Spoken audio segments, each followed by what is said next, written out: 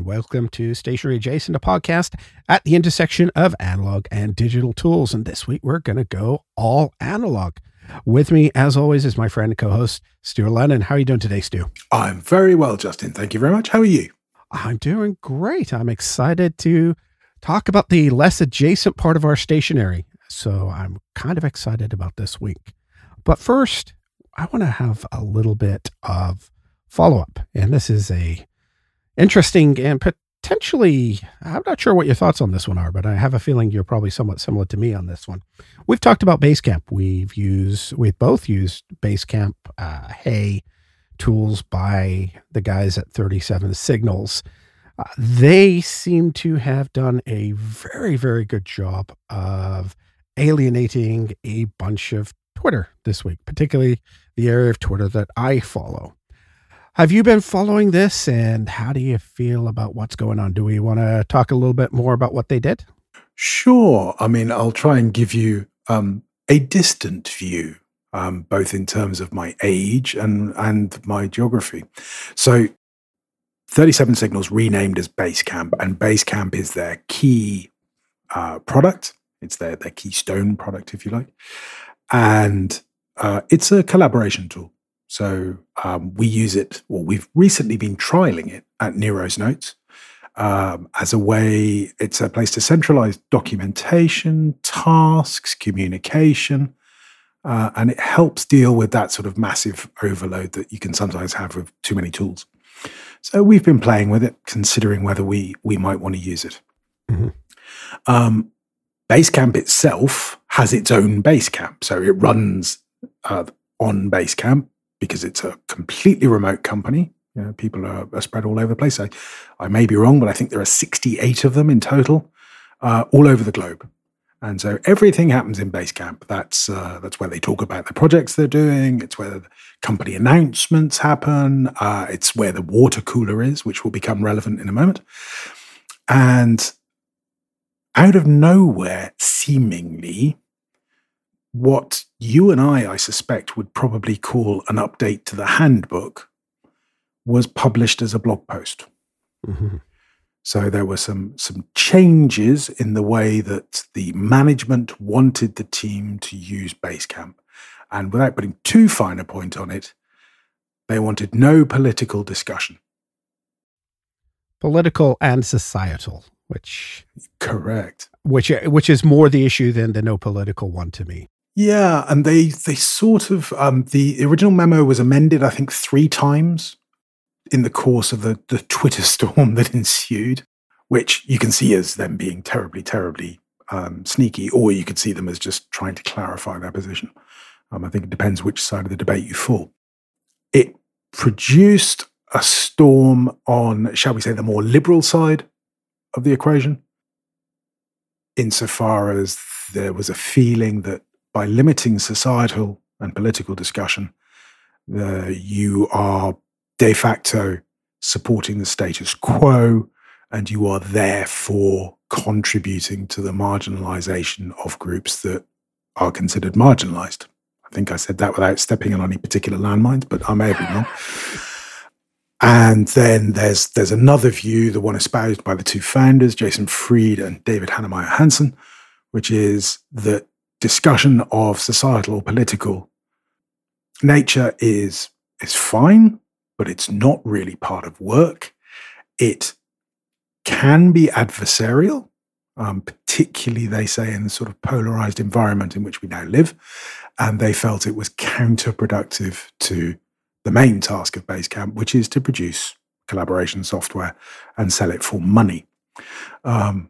So if you take a sort of strictly entrepreneurial view, they were essentially in the manner of a Victorian factory owner saying, you're here to work. When you finished work, do what you want. But while you're here, work. That's what I pay you for. Which is a view that, to everybody's great horror, I can completely identify with. I understand where they're coming from. However... Mm-hmm. The however is the important part, isn't it? Yeah, I think there is a way and a means of communicating that, and there is a level of reasonableness. So I think, I don't know, I think I've summarized where it's coming from. So the Twitter, all of it would appear, is saying this is absolutely ridiculous. You can't ban the talk of politics or society. You're marginalizing everybody. You're horrible, horrible people.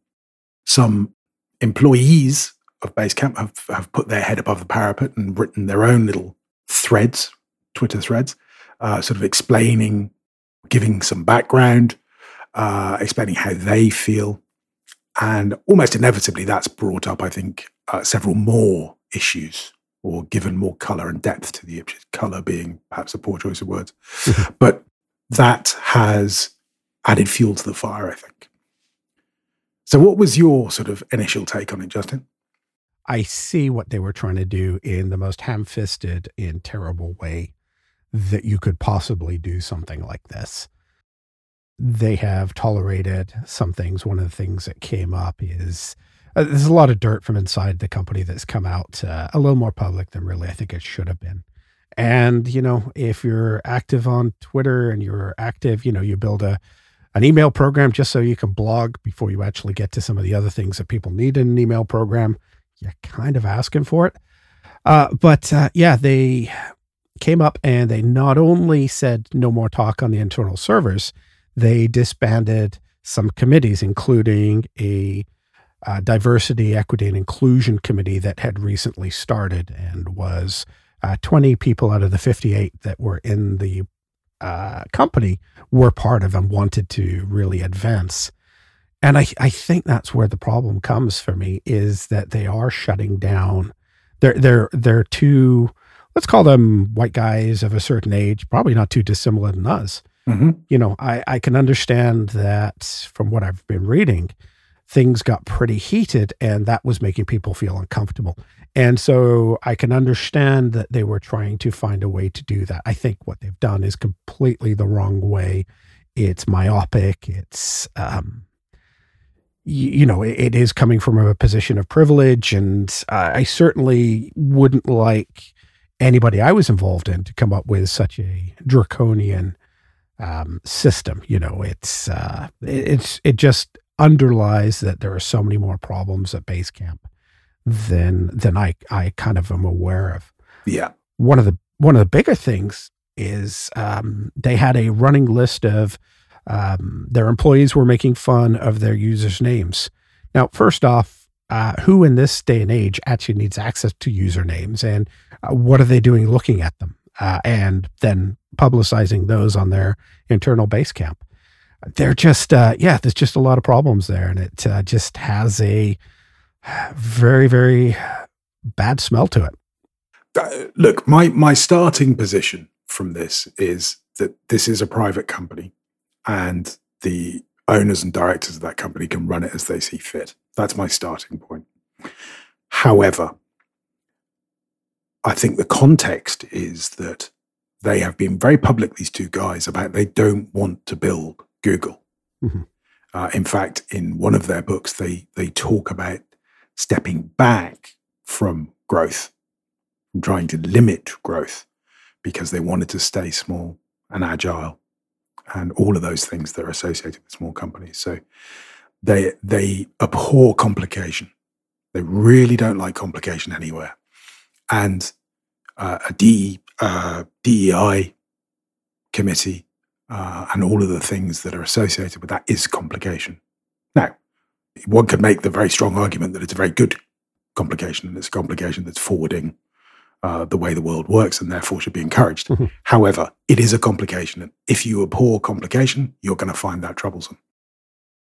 But regardless of the reason the issues have been raised, what it's done for me as a small business owner has given me an enormous amount of concern about the reliability of Basecamp as a partner.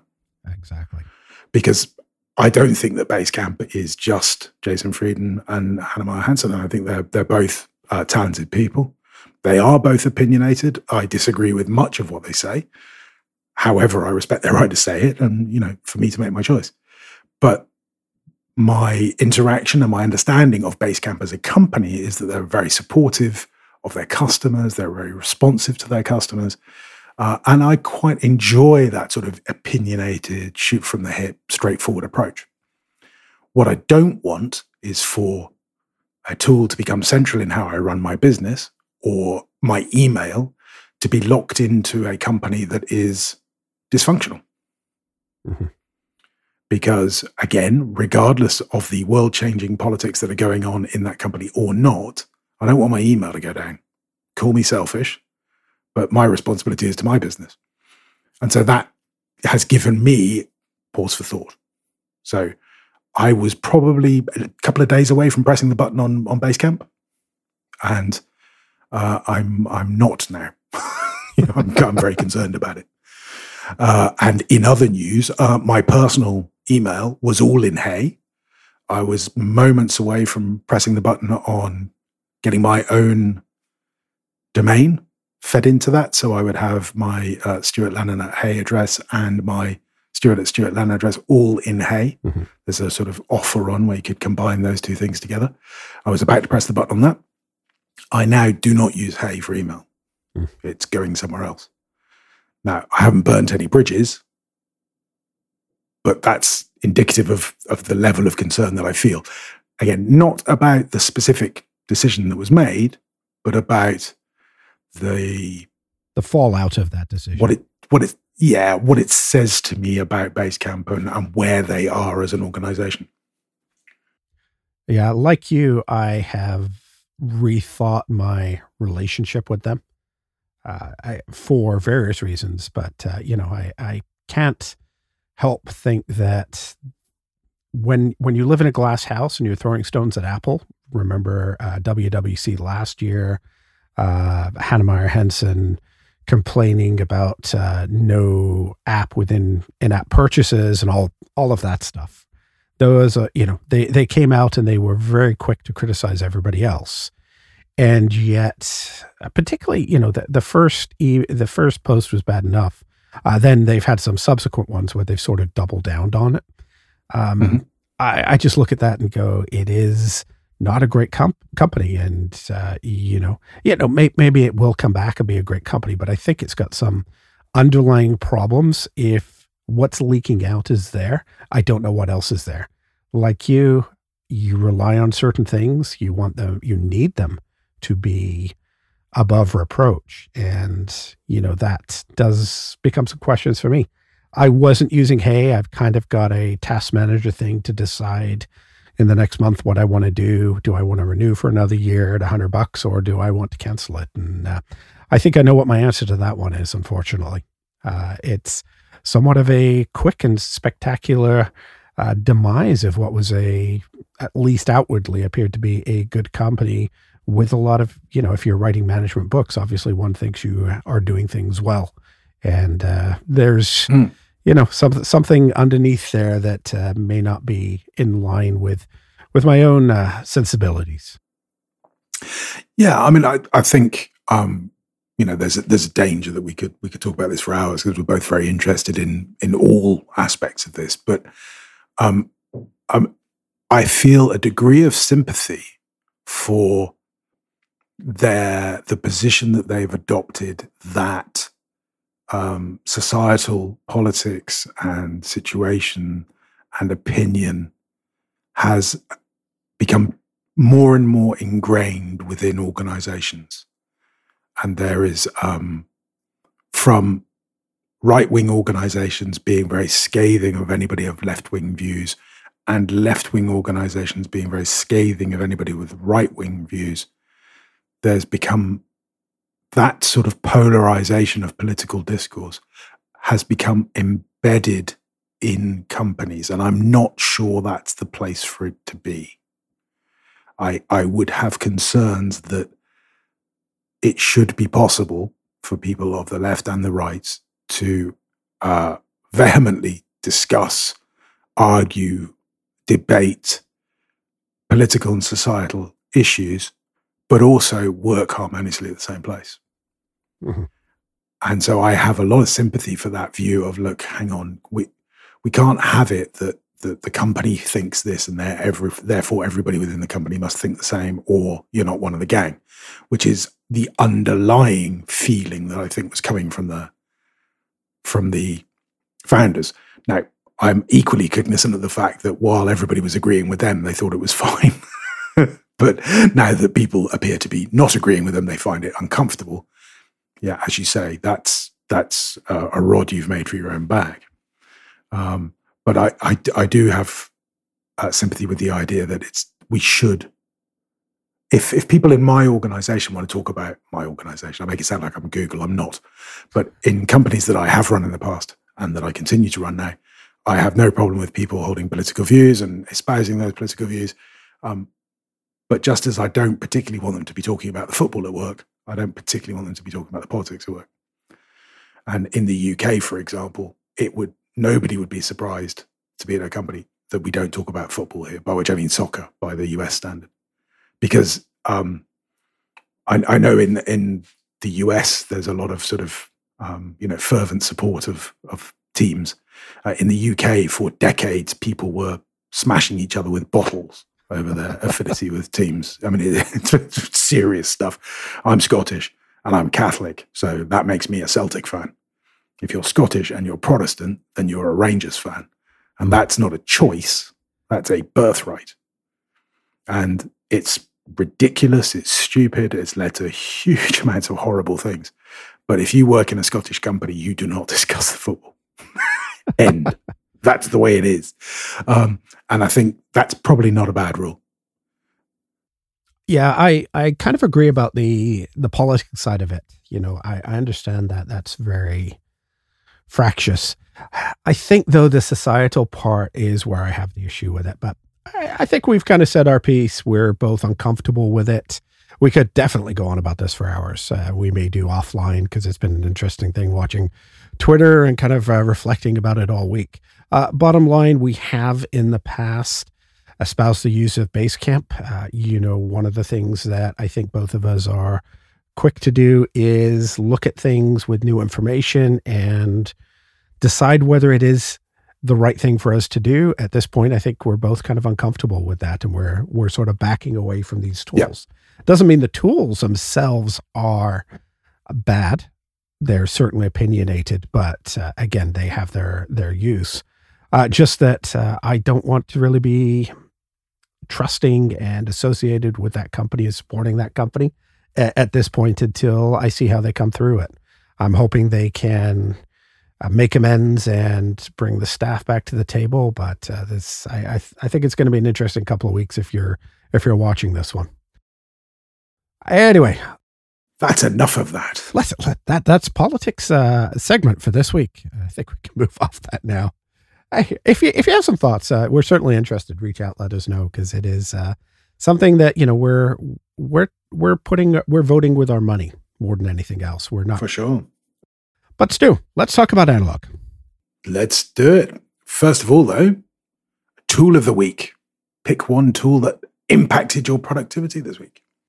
Mine was actually an upgrade. I finally bought a new Wi-Fi router. I have so lovingly held on to my Apple Airport Extreme. I love having everything within Apple because I don't have to worry about who I'm sharing that data with. I know that Apple, does Apple. It protects data. They don't make any money from advertising. And honestly, if they wanted to, they know more about me probably than anybody else. But my Airport Extreme had been, I was having some weird Wi-Fi problems. It would suddenly disappear for a minute or two. I think it was something that Mr. Syracuse said on ATP a few weeks ago that made me think about this, that he thought his Wi-Fi router was rebooting because I think he's on the same airport that I am. And I looked at it and went, yeah, that's probably what's happening to mine because I've got rock solid internet. And so I finally broke down and went to the Eros. Now, why did I go to the Eros? There's pros and cons, as you may know, Stu. Amazon bought Eero. Mm-hmm. So that always makes you a little, worried about it. But I'm really happy I did. I bought the V6, which is their new one. I've got 3 base stations. They're pretty. They're white with a little glowy light and chrome Eero written on them. They're a little curvy for Apple, but they would look like something that Apple would make. They're not ugly like a lot of the other Wi-Fi things. These black boxes with all kinds of aerials sticking out of them. Ugh. Mm-hmm. I can't do anything that's not pretty. And I have a teenager in the house. I think he was the one that killed my airport because of all the streaming that she's been doing while she's been home from school the last year. But yeah, wow, what a difference in terms of solid Wi-Fi all the way throughout the house, even those spots that don't really get good Wi-Fi before. How about you, Stu? What do you use for Wi-Fi? Are you into pretty things, or do you have one of those industrial supplied routers that's black and ugly?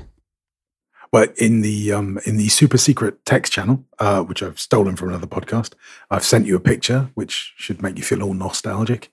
I'm on a blend, so I have the router, or router as we would call it, supplied from the telecoms company here, which was, I think, sort of put together in 1984. Has lots of little green lights, but isn't very good at anything. And so attached to that, I've got a big, looks like a cross between a space station and a spider, sort of big black router. I'm going to say Netgear, but it's not a Netgear. It's something similar. And I've got another one of those, which I then have in a different room to try and create a sort of homemade net.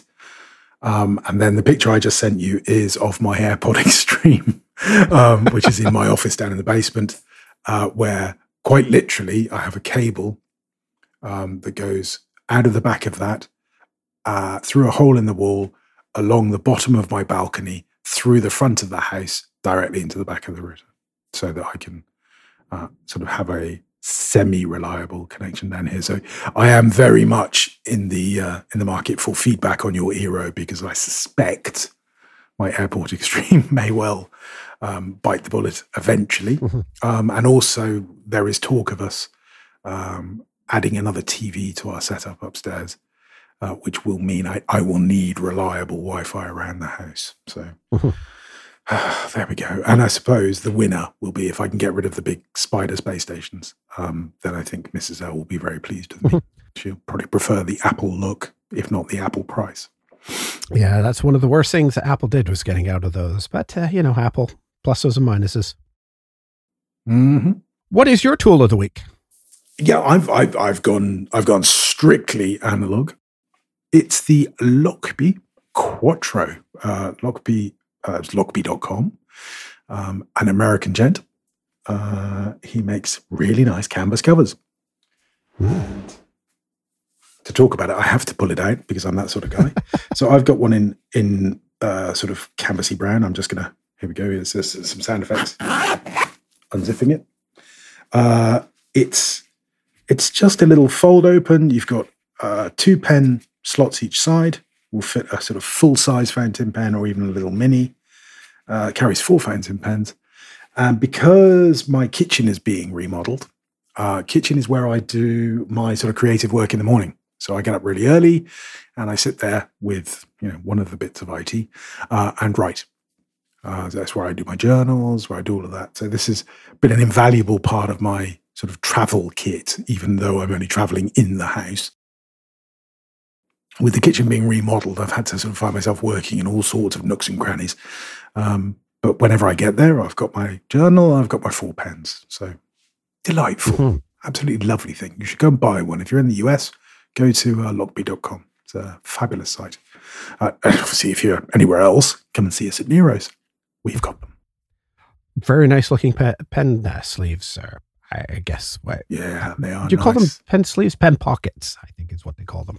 Is it? Yeah, this is, they call it a pen case. Pen case. We call it a pen case. All right. I'm looking at the US site and it doesn't actually say.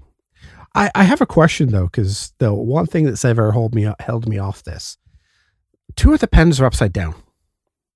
Yep. How does that work for you?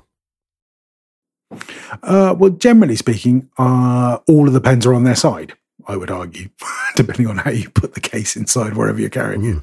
So I've not had a problem with it. I know where you're coming from. If you have certainly a vintage pen and you hold it upside down for long enough, you might have problems.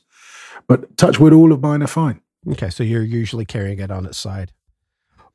Yeah, it's usually in my what do you call it, messenger bag, and it'll slots in on the side. Yeah, for me, I have a Baron Fig backpack that I use for dragging my laptop to work. And by the time I put a couple of notebooks in there, my pen roll tends to be vertical, and it gets slid in the side of that because that messenger bag or the backpack it's a thin style. It's not a big bulky thing. And so I've always looked at these and went, wow, they're actually really pretty. But that is the one thing that I've always kind of wondered that it's going to make a mess inside the cap. And yes, I'm not very nice to my bag. It gets beaten up and thrown around quite a lot. Yeah, I mean, approach with caution carrying expensive fountain pens anywhere would be my advice. Oh, now you tell me this. Sorry, bit late. Yeah, I'm not so good at that part. Interesting. Cool. What color do you have?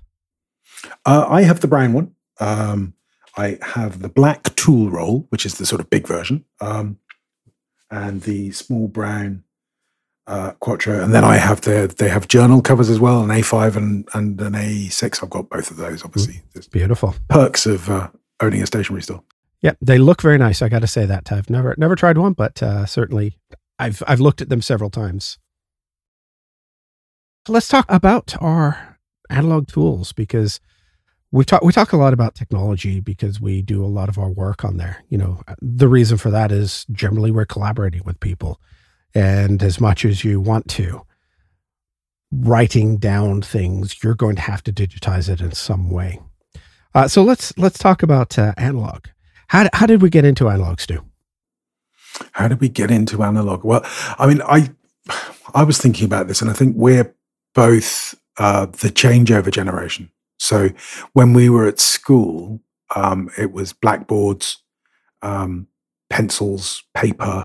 Do you remember ditto machines and the smell of those that ink on the dittos? Yeah, and OHP's overhead projectors. You know, that was all terribly exciting. You just get one of those really sweet smelling ink pens and write a little slide and then project it onto the wall. And so we got used to all of that. And then as we started working, suddenly this whole digital thing turned up, and there were, I remember working with Lotus. I'm sure you did as well. Mm-hmm. Until Microsoft came along with this little thing called Excel that they thought would do okay. And certainly for me, at least, for a large part of my life then, everything was digital. I read a blog post today, actually. I had a PDA. Did you ever have one of those? I did. I had a Palm Pilot. Yeah. I had the proper one. I had the Scion. That was one of those fantastic things where in both sides of the Atlantic were developing at the same time. And there was the American one and the British one. And then obviously eventually the American one crushed the British one. Pure numbers. But for a little while it was sort of, nip and tuck. But yes, to younger listeners, the PDA was it was like a little address book, note taker. It had a screen and a stylus, and you could do your to-do lists on it. And then some bright spark, I think actually it was IBM, said, I know, let's get one of these mobile telephone Fandango things and smash it really hard against a PDA and see what happens. Mm-hmm. And they came up with a thing called the Simon, which I think about 6 people bought. But then a couple of months later, a little company called Nokia came up with the Nokia 9000 communicator. Oh, sounds serious. And that was like the original smartphone. You could also use it as a brick. I mean, it weighed about 3 pounds. But that was the death of the PDA, because everybody then started putting it on smartphones. And it was also when I think I first started going, oh, hang on, how did I used to do all of this? And that's when I got into day timers and diaries and pens. And so I think it's partly a generational thing for you and I. Whereas lots of young people now are discovering analog tools purely as a curiosity, I guess, as a craft, as a hobby, which I suppose is a good way to come to it. Anyway, what is your number one analog tool? I don't have a number one. It's like picking your favorite child, which is almost impossible. But I always figure the perfect thing, the analog tool, will be the next best fountain pen that I buy. Because for some reason, Stu, I just can never be satisfied with the ones I have. Yeah, it's a common problem. I can confirm I also suffer from it. I suppose part of it is just really enjoying a new fountain pen for it being a new fountain pen, and things are only ever new once.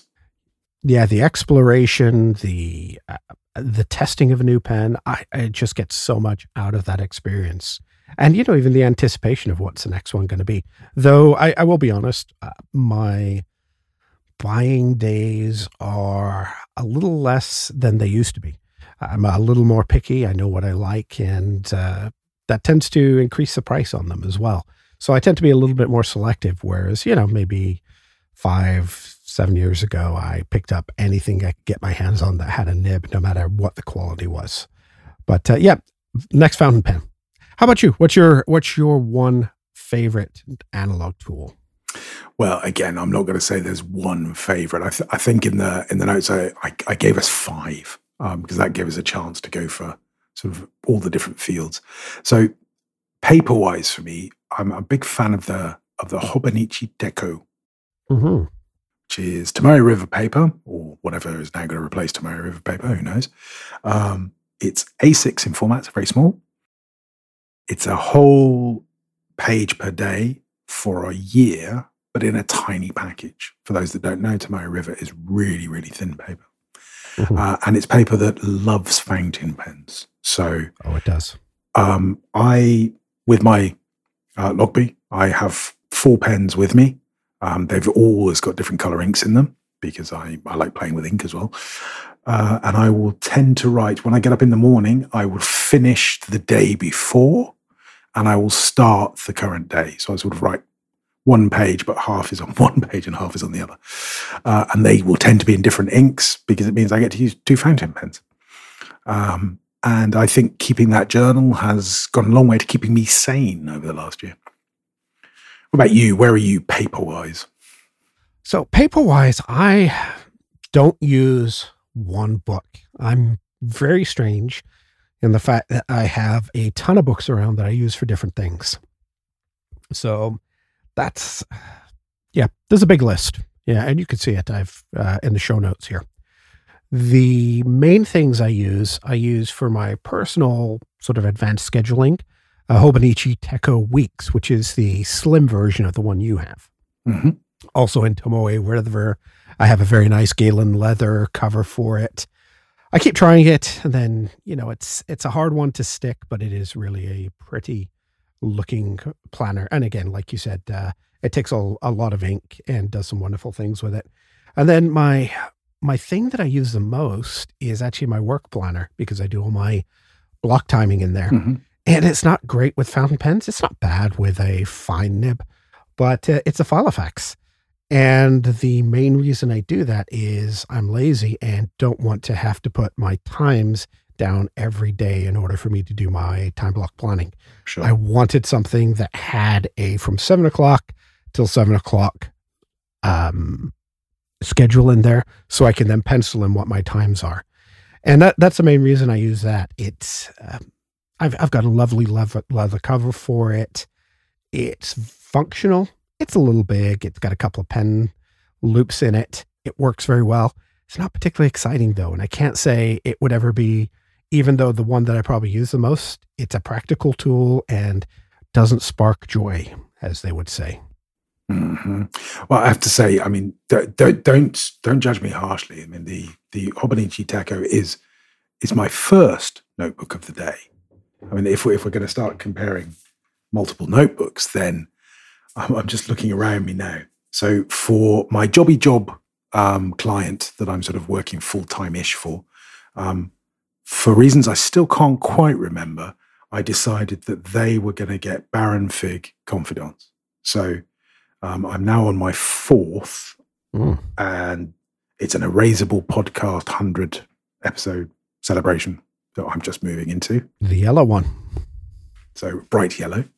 And as I say, they've all been Baron figs, because I had quite a lot of Baron figs, because I've got the backpack that you carry. I got the nice blue one. I thought, well, I need a notebook to go with that. And obviously, well, while I'm here, I may as well get a Squire, and the usual problem. I don't know anything about that. A few of those for my sort of daily driver for my creative work, so Nero's Notes and stuff. I've just moved from a Blackwing to a Leuchtturm. So it's a Leuchtturm. I can't really see whether it's gold or copper from here. I think that's a copper. So one of their limited editions from last year, which I'm moving into now. I always have an A5 on the go for Nero's Notes.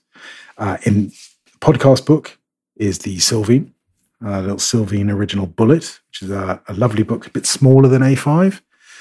What else have we got here? Oh, I've got a Blackwing limited edition, volume 18, sort of bright purple notebook. That's for the Focus Course Academy that I'm doing at the moment. I could go on. You're just like I am then. Okay, that makes me feel a whole lot better. Well, I'll tell you, I've got in my drawer, I've got a really nice Filofax cover. I've got a Smithson organizer cover. And do you know the reason I don't use those more is because of Nero's. Part of what I do at Nero's is to have a look at, new things as they come out and write reviews of them and assess them. And so it's already, I always look at myself and go, why am I using books that I don't sell? Why on earth would I be using Baron Fig? And the reason is because I really like them. So it's as simple as that. But that's what stops me. For a long time, I was into a Filofax or a Daytime or some such thing, and like you, used it sort of every day, and then put new inserts in as and when required. But owning a stationery store, I have to chop and change. That's my excuse, and I'm sticking to it. Yes, just in case Mrs. L ever makes it this far into a podcast. Oh, good Lord, good heavens! Well, I'm sure she'll be down in a minute demanding the dogs, because they're in with me, and they're probably going to get quite hungry soon. Right, so that's paper. I'm a little like you for notebooks, because I have a little bit of everything for different things. I want to sort of compare what we do that's similar and what we do that's a little different. Do you do any handwriting practice? I did for a little while, but I don't currently. My handwriting, part of the digital generation, went from tiny and acceptable at school to absolutely ferocious printing somewhere in my 30s. And I'm not sure where it went. And I went through this process of, you want these nice pens. You actually want to try and have handwriting that's decent. Now, don't ever look at handwriting on Instagram, because they're penmanship. I don't have anything like that. No. But I do joined up writing again, which is something I hadn't done for, I won't even admit how long I hadn't done that for. And so one of the things I do every day is I take a Galen Leather everyday notebook. It's an A5 Tomoe River. I love it because it lies completely flat. So there's no curve whatsoever to deal with. And that's one of the reasons I love that one. And I write down, I have a book from Thoreau, Daily Thoreau quotes. And I find them sort of meditative to write down and think about, but they're also really good. They're short little passages that I could just do 5-10 minutes of handwriting practice every day. So if anybody's listening and wants to improve their handwriting, it's made such a difference to my own writing. It is so much better than it used to be even just a couple of years ago, and constantly gets better. Never going to be Instagram worthy, but hey, I'm pretty happy with it. I have a Leuchtturm, much like you. I've always got a Leuchtturm on the go. I like having a work notebook that keeps everything together and organized, all of my notes, all of my working papers, everything like that. Now, it's funny because I actually carry that as well as the Filofax with me. The Filofax has all of these wonderful spots in the back, but without, you can take the paper out, you can replace it, but then you have these loose pieces of paper. So I much prefer throwing an A5 in there. And I have, you're talking about the Lockbee stuff that you have, the Superior Labor Leather Portfolio. Have you ever seen these? I don't think so, no. I know they're a Japanese maker and they are popular out here. They are gorgeous. They're beautiful, beautiful, soft leather. It's an A5 portfolio, so I can put a Leuchtturm, a Webby in there. I could put field notes in the front. I could put a pen in there as well on the front, but it absolutely is gorgeous. So Wonder Pens in Canada does sell them. There's a link in the show notes if you want to see those. And then, this is funny because I was thinking about it and going, field notes. I'm having a hard time with field notes and pocket notebooks in general with working from home and not going anywhere.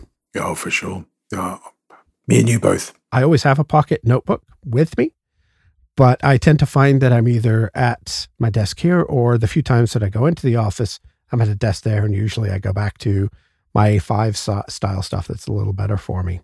I do have one, and this is a little bit of a, a humble brag. When I was in Seattle a few years ago, I stopped by the Starbucks Reserve Roastery and picked up these wooden finished. They're a little bigger than the regular one. They're probably like, what was that Arts and Sciences version that was a bigger one back in the day, Stu? 64-page notebook. But it's actually one of those that has the wood on the outside, and it's absolutely gorgeous. It is a gold foil on it. And that lives on my podcasting desk right in front of me here as my note taking for my podcast. It's just a gorgeous book. So, we don't necessarily give field notes as much love as we used to, but they are still excellent notebooks if you have use for them. And the new one is coming. The 50th is imminent. I'd say a couple of weeks when it'll be here. I think that's been talked about for the last 3 months. Yeah, but a little late. They've just got the note out to lapsed subscribers saying, "Hey, you might want to come back," sort of thing, which is usually an indicator that they're getting close. So I think they've got a timetable now. They haven't shared it with us at Nero's. They will share with me before they release usually, but under pain of death should I reveal anything, just to allow us to get an order in before they actually go out, so that we can not be too far behind the curve over here in sunny Europe. Yes, unlike Blackwings, but we'll talk about Blackwings a little bit later. Oh, there's a couple of episodes. What do you use for pens, Stu? Oh, for pens. Oh, good Lord. Well, the first thing I was going to say to you was I echo your concerns around pocket notebooks. Without sort of getting out and about, I find I'm not going through anything like the amount I used to. I'm much more A5 focused. Pens. Well, what I've settled into without any real thought is just rotating pens through that Lockbee. So I have 4 pens on the go at any one time, 4 fountain pens on the go. And when one empties, the rule is I can't refill it. I have to just clean it out and then select a new pen, ink it up, and put it in. Oh, that's because I think, like you, I sort of went a little bit crazy when I first got back into pens, bought a load of them, some of which are then sat in drawers for ages, which just seems silly. So what I do is I then take the pen out, I use it for a fill, and mostly I go, oh, do you know what? This is quite a nice pen. Sometimes I go, this is a nice pen, but it's really not for me. And then I try and find it a new home, whether that be give it to someone or, do a swap with someone, or I suppose even sell it, although I don't think I have. Just because I've reached that point where I think I don't want to have a load of pens in a drawer that I'm never going to pull out because I don't really like them very much because they don't, fit my style or whatever. Mm-hmm. Having said that, it's very apparent that my style is quite open-ended because whatever pen I take, I go, oh, actually, yeah, that's not too bad. So I just rotate through them. I guess I'm a recent convert to Sailor. I didn't have Sailors before, and I'm very fond of it. I've come on a sort of journey. So I started with Montblanc, which is a very privileged place to start. So I've got several limited edition Montblanc, which are, those are big boy pens. They're huge. They've got big nibs on them. So I'm the opposite of you. I like a big broad or double broad nib. I like getting ink on the paper. Think of signing a big contract. This is the sort of pen for that. Way. You know, it's actually funny. I keep a Mont Blanc inked up for my signature pen. There you go, you see. With the big wet nib. So I just think of you every time I use it. Absolutely. So I started there, and then from there, where did I go? I suppose when I started getting back into pens, I bought the Lamy 2000 because every time it was a classic. I picked up some Pelikan because they're very similar to Mont Blanc. Don't tell anybody, with a much more reasonable price. But again, I started at the big end, so I had 800s, which are large fountain pens with big nibs generally. But I then sort of started discovering smaller nibs. They do a limited edition 200 every year, which is a pocket pen. And they're lovely, come in gorgeous colors. I've got a few of those. And then from there, I'm sort of now drifting into the world of Japanese pens.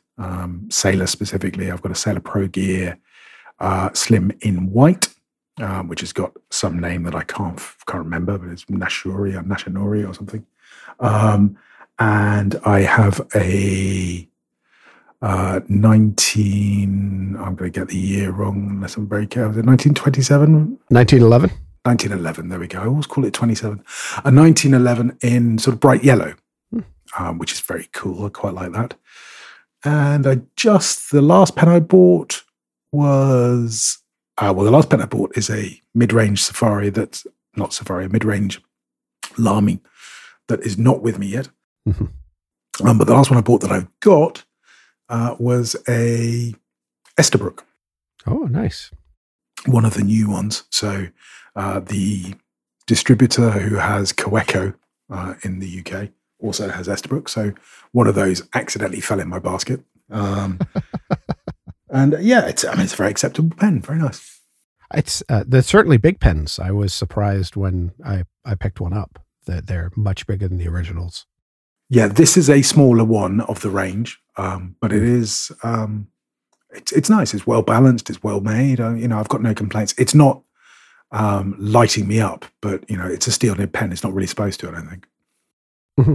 Yeah, it's a very, very nice remake. It's nice to see what they're doing with that brand. That brand had some issues when it was bouncing around, basically selling cheap Chinese pens for expensive American dollars for a while, and they've sort of really, who is it? The distributor in the US that bought that and has relaunched it. So good choice. I think it was Kenro, was it, that bought it? Yes, I was at Kenro. Yeah.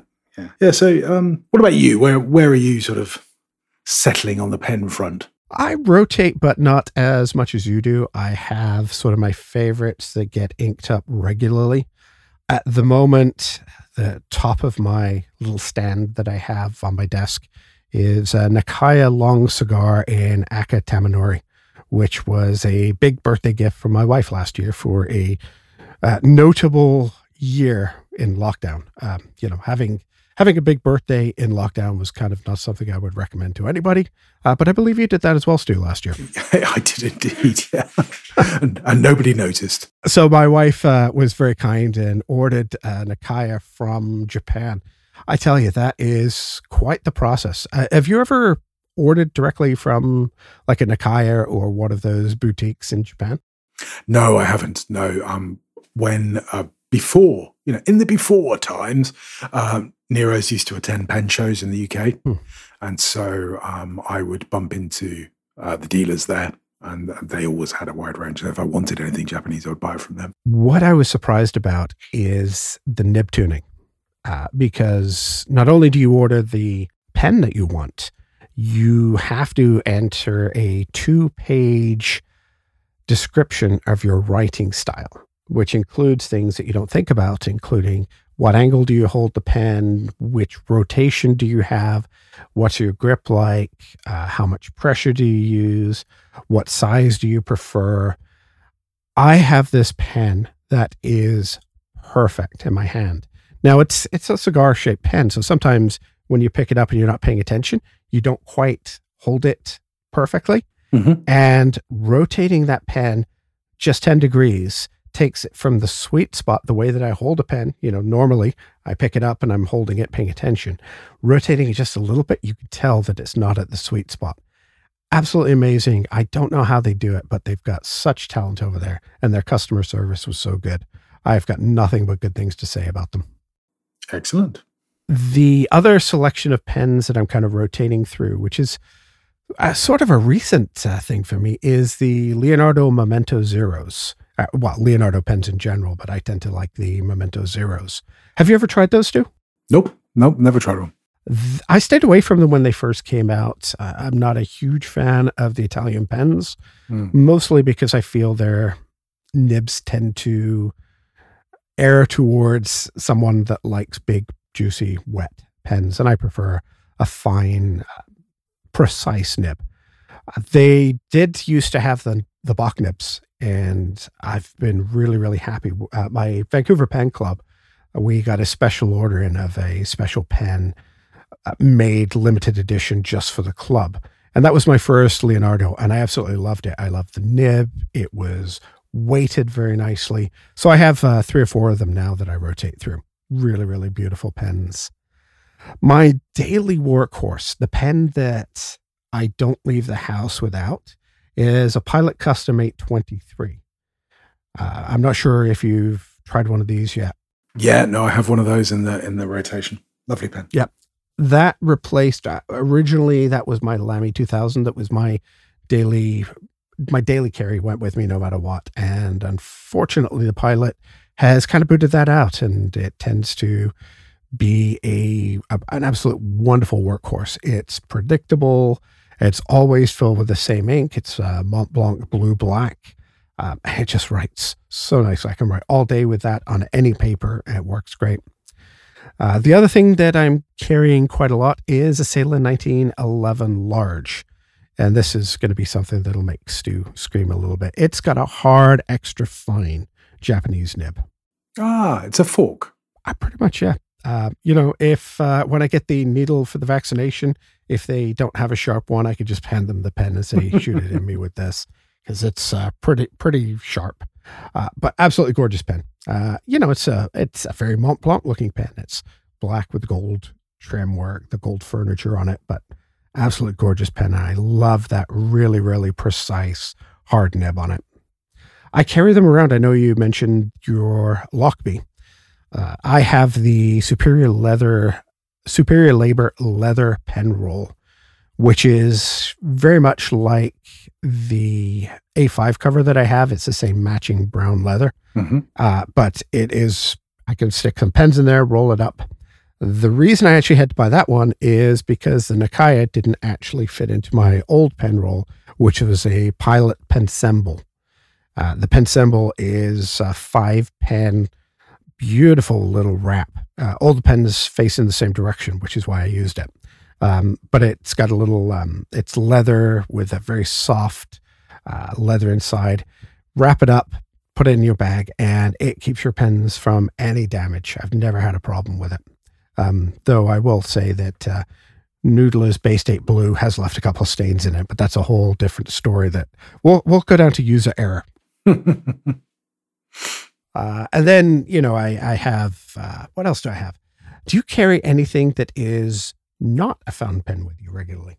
Yes, on occasion. So if I'm hiking, sometimes I'll take a pen, a fountain pen, but other times I will take something a little bit more robust. So I have some of the Schön design pens. Very nice. Which I have. One of them I have is titanium. So it's like a knuckle duster. It's a really, really weighty pen. You could use it as a tent peg if you're not writing with it. And I've got a couple of others from Ian as well, which I really enjoy. I have the Fisher Space. We sell that at Nero, so I've got a few of those in different colors. I don't like the refill. I suppose that's not why you carry a Fisher Space, to be honest, for the writing experience. It's the ability to be able to write in a rainstorm is pretty good. And other than that, what else would I carry? That would probably be it for fountain pens, everyday carry. In a pencil case, I've got lots of Mitsubishi eyeliners in different colors. Mm-hmm. Yeah, if I go out of the house, I always have a vintage Rotring Trio multi-pen, which has D2 refills, which are basically unavailable in North America. Mm-hmm. I actually have to bring those in from Europe because I can't get refills otherwise. I looked for this pen online and couldn't actually find the version that I have, which is probably 25 years old, something like that. Oh, wow. But it is a solid pen. I like the fact that it has 3 different colors and a pencil in it. So it's maybe not the Trio, but it has 4 different refills in it that I could just pop in and out. And it writes well. A D2 refill is not bad at all. And I have to carry 1 pen to have all of that with me. That goes everywhere because occasionally I do still have to fill out triplicate forms. Remember those, Stu? Oh, yes. Fondly. Never good with a fountain pen, yes. In my pocket. Now, I don't leave the house without carrying certain things in my pocket. And you know you're a stationary nerd when I have a Fisher Space pen in my pocket. 2 reasons. 1, the thing is indestructible. It's actually gone through the washer and the dryer and still come out without needing even a refill. Beautiful pen for that. One thing that I find is people will always ask me, greeted with a look of horror, can I borrow a pen? And so I have always had a Fisher Space pen that I could reach into my pocket and hand somebody should that ever come up. I always want to have a stationary pencil with me. So I carry the Travelers Company's brass bullet pencil, mm-hmm. which is really, really beautiful. And it gets an absolutely gorgeous patina as it kicks around in your pocket. And of course, I have to have a fountain pen as well. And that is the Kaweco Aluminum Sport Stone Washed fountain pen. I've got a few different Kaweco Aluminum Sports. I don't like the lightness of the resin versions, mm-hmm. but I do like the fact that I can use it as a roll of quarters to punch somebody if I ever needed to. Yeah, for sure. Get the brass one. The Stonewash lives in my pocket with my jeans and is very, very stonewashed and scratched and absolutely beautiful that way. And it's just a great pen to carry with you. It doesn't leak. It will put up with all kinds of abuse. And those 3 pens and pencils go with me in my pocket whenever I leave the house. Yeah, there you go. That's always prepared. Were you a Boy Scout? Yes. Actually, I'm channeling as you said earlier, my inner John Syracuse. I think I said that off air for everybody who's now confused. Don't worry, you didn't listen. Index cards. You're still using Augment and you're developing your own system. Yeah, no, when I saw Analog by Ugmonk, I thought, okay, yeah, that's the sort of thing that appeals to me. And it harks back to, it was Merlin Mann, I think in 2004, wrote an article called the Hipster PDA, mm-hmm. which was a sort of counterpoint to these PDAs that we were discussing earlier. And he essentially said you get a few note cards and then you get a little binder clip and boom, there you go, you're away. I really, really like the simplicity of that. So Analog, if you haven't seen Analog, go look it up. There'll be a note in the show notes, I'm sure. But it's by Ugmonk. And I suppose the feature of it is it has a lovely sort of box. But you have a today card that is simply a list, really, of your key tasks. And you stick it in front of your face. That's pretty much what happens. And it acts as a great prompt. For me, it helps keep me focused, etc. But there are other things that I would like to do with a card system. And it was an interesting rabbit hole. So poor old Claire got tasked with finding me the world's supply of index cards, which I've now got together and I'm now playing with and mucking around with and seeing what other people are doing. And I'm going to, I think, make a little, a Nero's, what do they come up with? Tick cards. Right? You can use them to get ticks out of your dog, or you can use them to tick things off. I don't know. That's the first I've heard about that. We don't, I guess, the princess over here is carried everywhere, so there's no chance of her getting ticks. Ah, right. Well, my Jack Russell particularly, he likes to get himself everything. Jack Russells are part liquid; they can get into any space. It's bizarre. Yeah, I'm working on something there, and in the meantime, just really enjoying those cards and having that card in front of you is a great little productivity prompt. Particularly if it's something that you don't always do, because it's the same concept as slapping a post-it note on the bottom of your monitor. It's great, but you need to keep changing it because otherwise it becomes part of the furniture. I have adopted your system on this. I think at some point in the future, I want to do an episode where we look back and we say, what have we changed thanks to each other? Because I'm certainly getting some great ideas off you and doing things differently. I bought the Baron Figs index cards last year, maybe a year before, when they came out, and tried them, didn't really find a use for them. But I have used them because of the way you use the Ugmonk system. In the same way, I write out at the end of the night my to-do list on a Baron Fig index card, and that becomes, it sits on my desk in front of me all day long. I don't have the nice wooden base, but it works very, very well. So thank you for that. You're very welcome. Drafts will be in touch with you soon to thank you for the subscription from me. I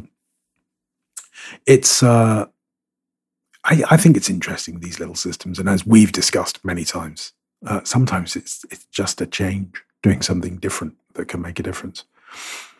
Okay, pencils. Let's go to pencils. All right, pencils. I have thoughts on pencils. Blackwings. I use a variety of those. I love Blackwings, but I have a stock of them that I don't think I'll ever get through. I'm sort of having quarter release burnout. Not even quarterly releases anymore. I like the quarterly releases, but there's a sense of me that likes to have the completionism, And even yesterday, there were 2 new versions. They took a $6 dozen of pencil from 3 years ago, slapped a funny rectangular ferrule on it, and now we're releasing it for $30 US. The Palominos that they just released. The special editions that are so difficult or so expensive to get, the TWA version, the museum version down in the States, they're really hard to get to shipping to Canada. And I've just kind of given up on trying to collect everything, the Pokemon card thing. I've just given up. But I still love to use those. They're one of the pencils that got me back into a wood case pencil rather than a mechanical. And so I'll always have that soft spot for them. And I still enjoy using them. Tennessee Reds. Tennessee Reds.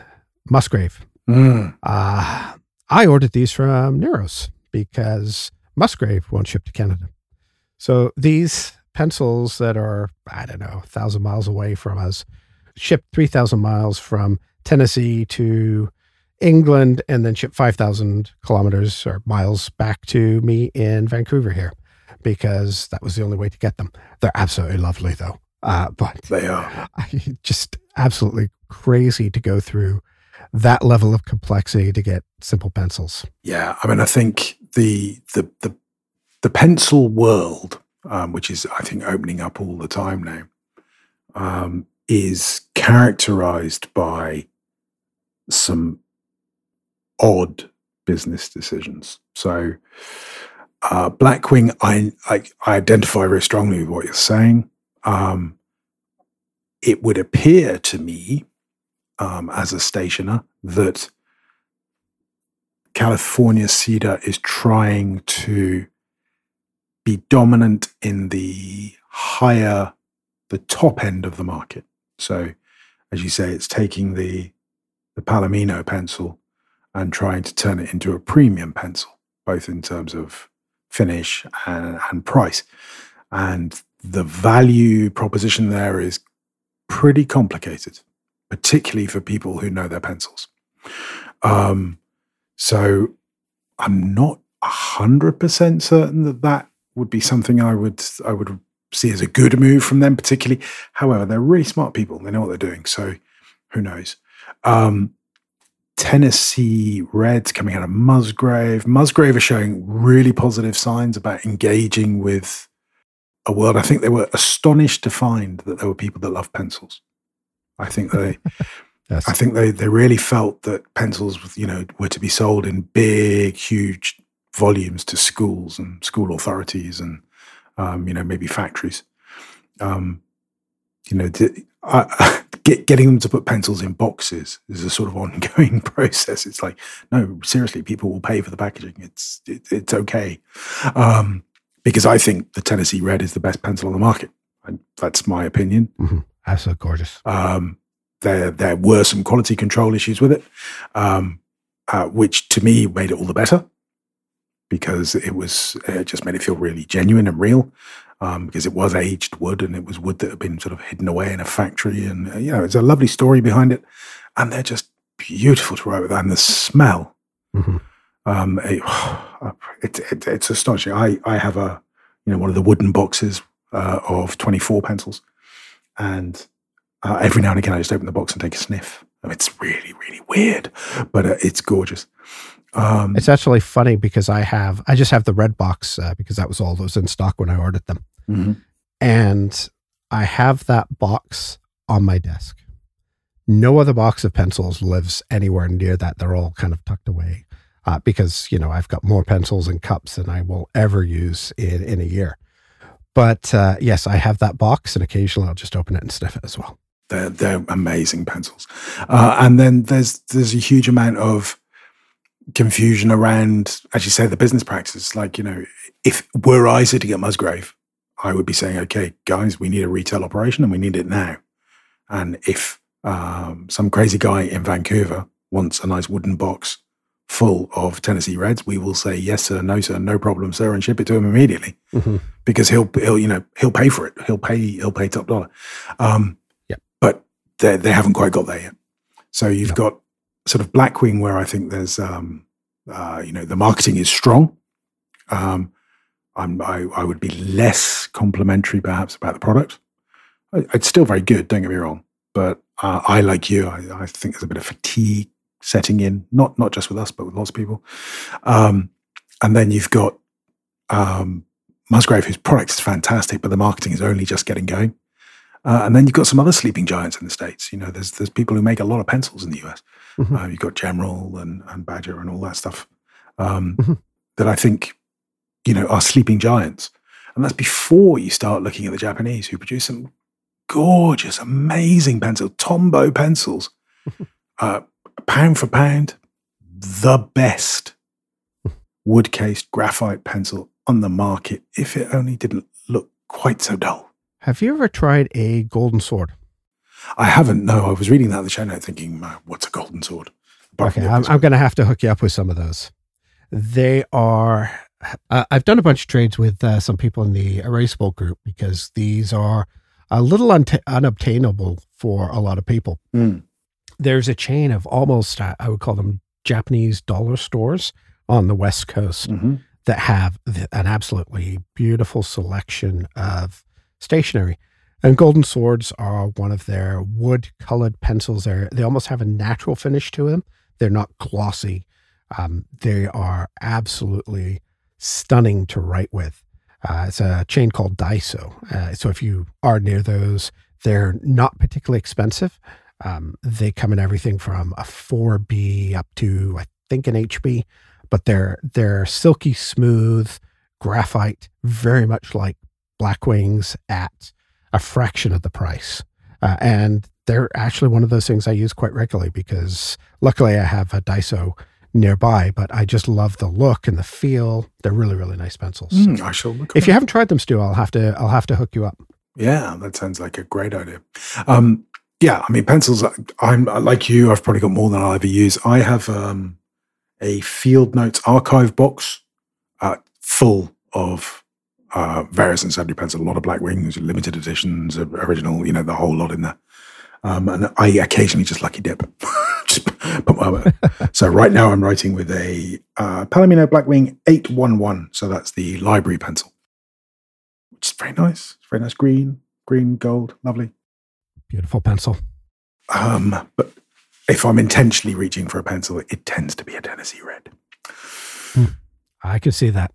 Alrighty. Well, we've with all this base camping, we've run long, but I suppose before we go, we should maybe think of a takeaway. Have you got a takeaway for the listener? Yeah, my takeaway is practice your penmanship. It feels good. I've been out, in the pre-times when I was out and about. Sometimes I'd be taking notes at a Starbucks or, at dinner, sitting down, having a bite to eat. And occasionally somebody would come up and comment on, oh, your handwriting looks so nice. And that just makes you feel good. It's a nice thing to do. It's a simple thing. Just practice a little bit. How about you, Stu? What's your takeaway? Fountain pens. They can be an intimidating thing to get into. They look a bit scary. Don't be scared. Grab yourself a Safari or a Kaweco. It doesn't need to be an aluminium one. It could be one of the little sort of plastic ones that we mentioned earlier. I don't know how much they cost in the States or in Canada, but they are probably about $20, I would say. Or even a TWSBI Echo, which is a Taiwanese brand. They're really, really nice. All three of those, Safari, a Kaweco Sport, or a TWSBI Echo. Lovely starter pens, cheap as chips. You can put an ink cartridge into them and just have a little go. Have a little play with them. And if you have questions about fountain pens, there are a myriad of places you can go and get support online. You can drop me a line at Nero's. You can drop Justin a line on his blog. There are lots of bloggers out there, and we are all, whether we like it or not, fountain pen evangelists, and we will help it in any way that we can. Try it. Just have a little go. If you haven't picked up a pen in a long time, pick up a proper pen and have a little play with it. You might be amazed at the experience you have. I know I was. Definitely. And, compared to what we grew up with, they tend not to leak as much. The nibs are better quality. They work right out of the box. For sure. Safari, Kaweco, TWSBI, you're going to get a good result right out of the box. So definitely look for any one of those as a starter. Absolutely. Where can people find us on the internet, Stu? Well, you can find me at stuartlennon.com or nerosnotes.co.uk.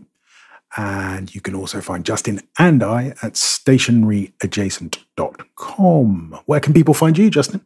You can find me at justintwyford.com. Write Experience is where I do write about stationery. Please like and review us on your podcast catcher of choice. And we really do appreciate your recommendations to friends and colleagues. This might be a good episode talking about analog to put out to people that may be interested in it. We've got some, I think, good tips of where to start. And, maybe we might be a little intimidating, though, how crazy you get with all the different notebooks. Our next topic is going to be talking about accountability and productivity. Until then, goodbye and stay productive. Yes.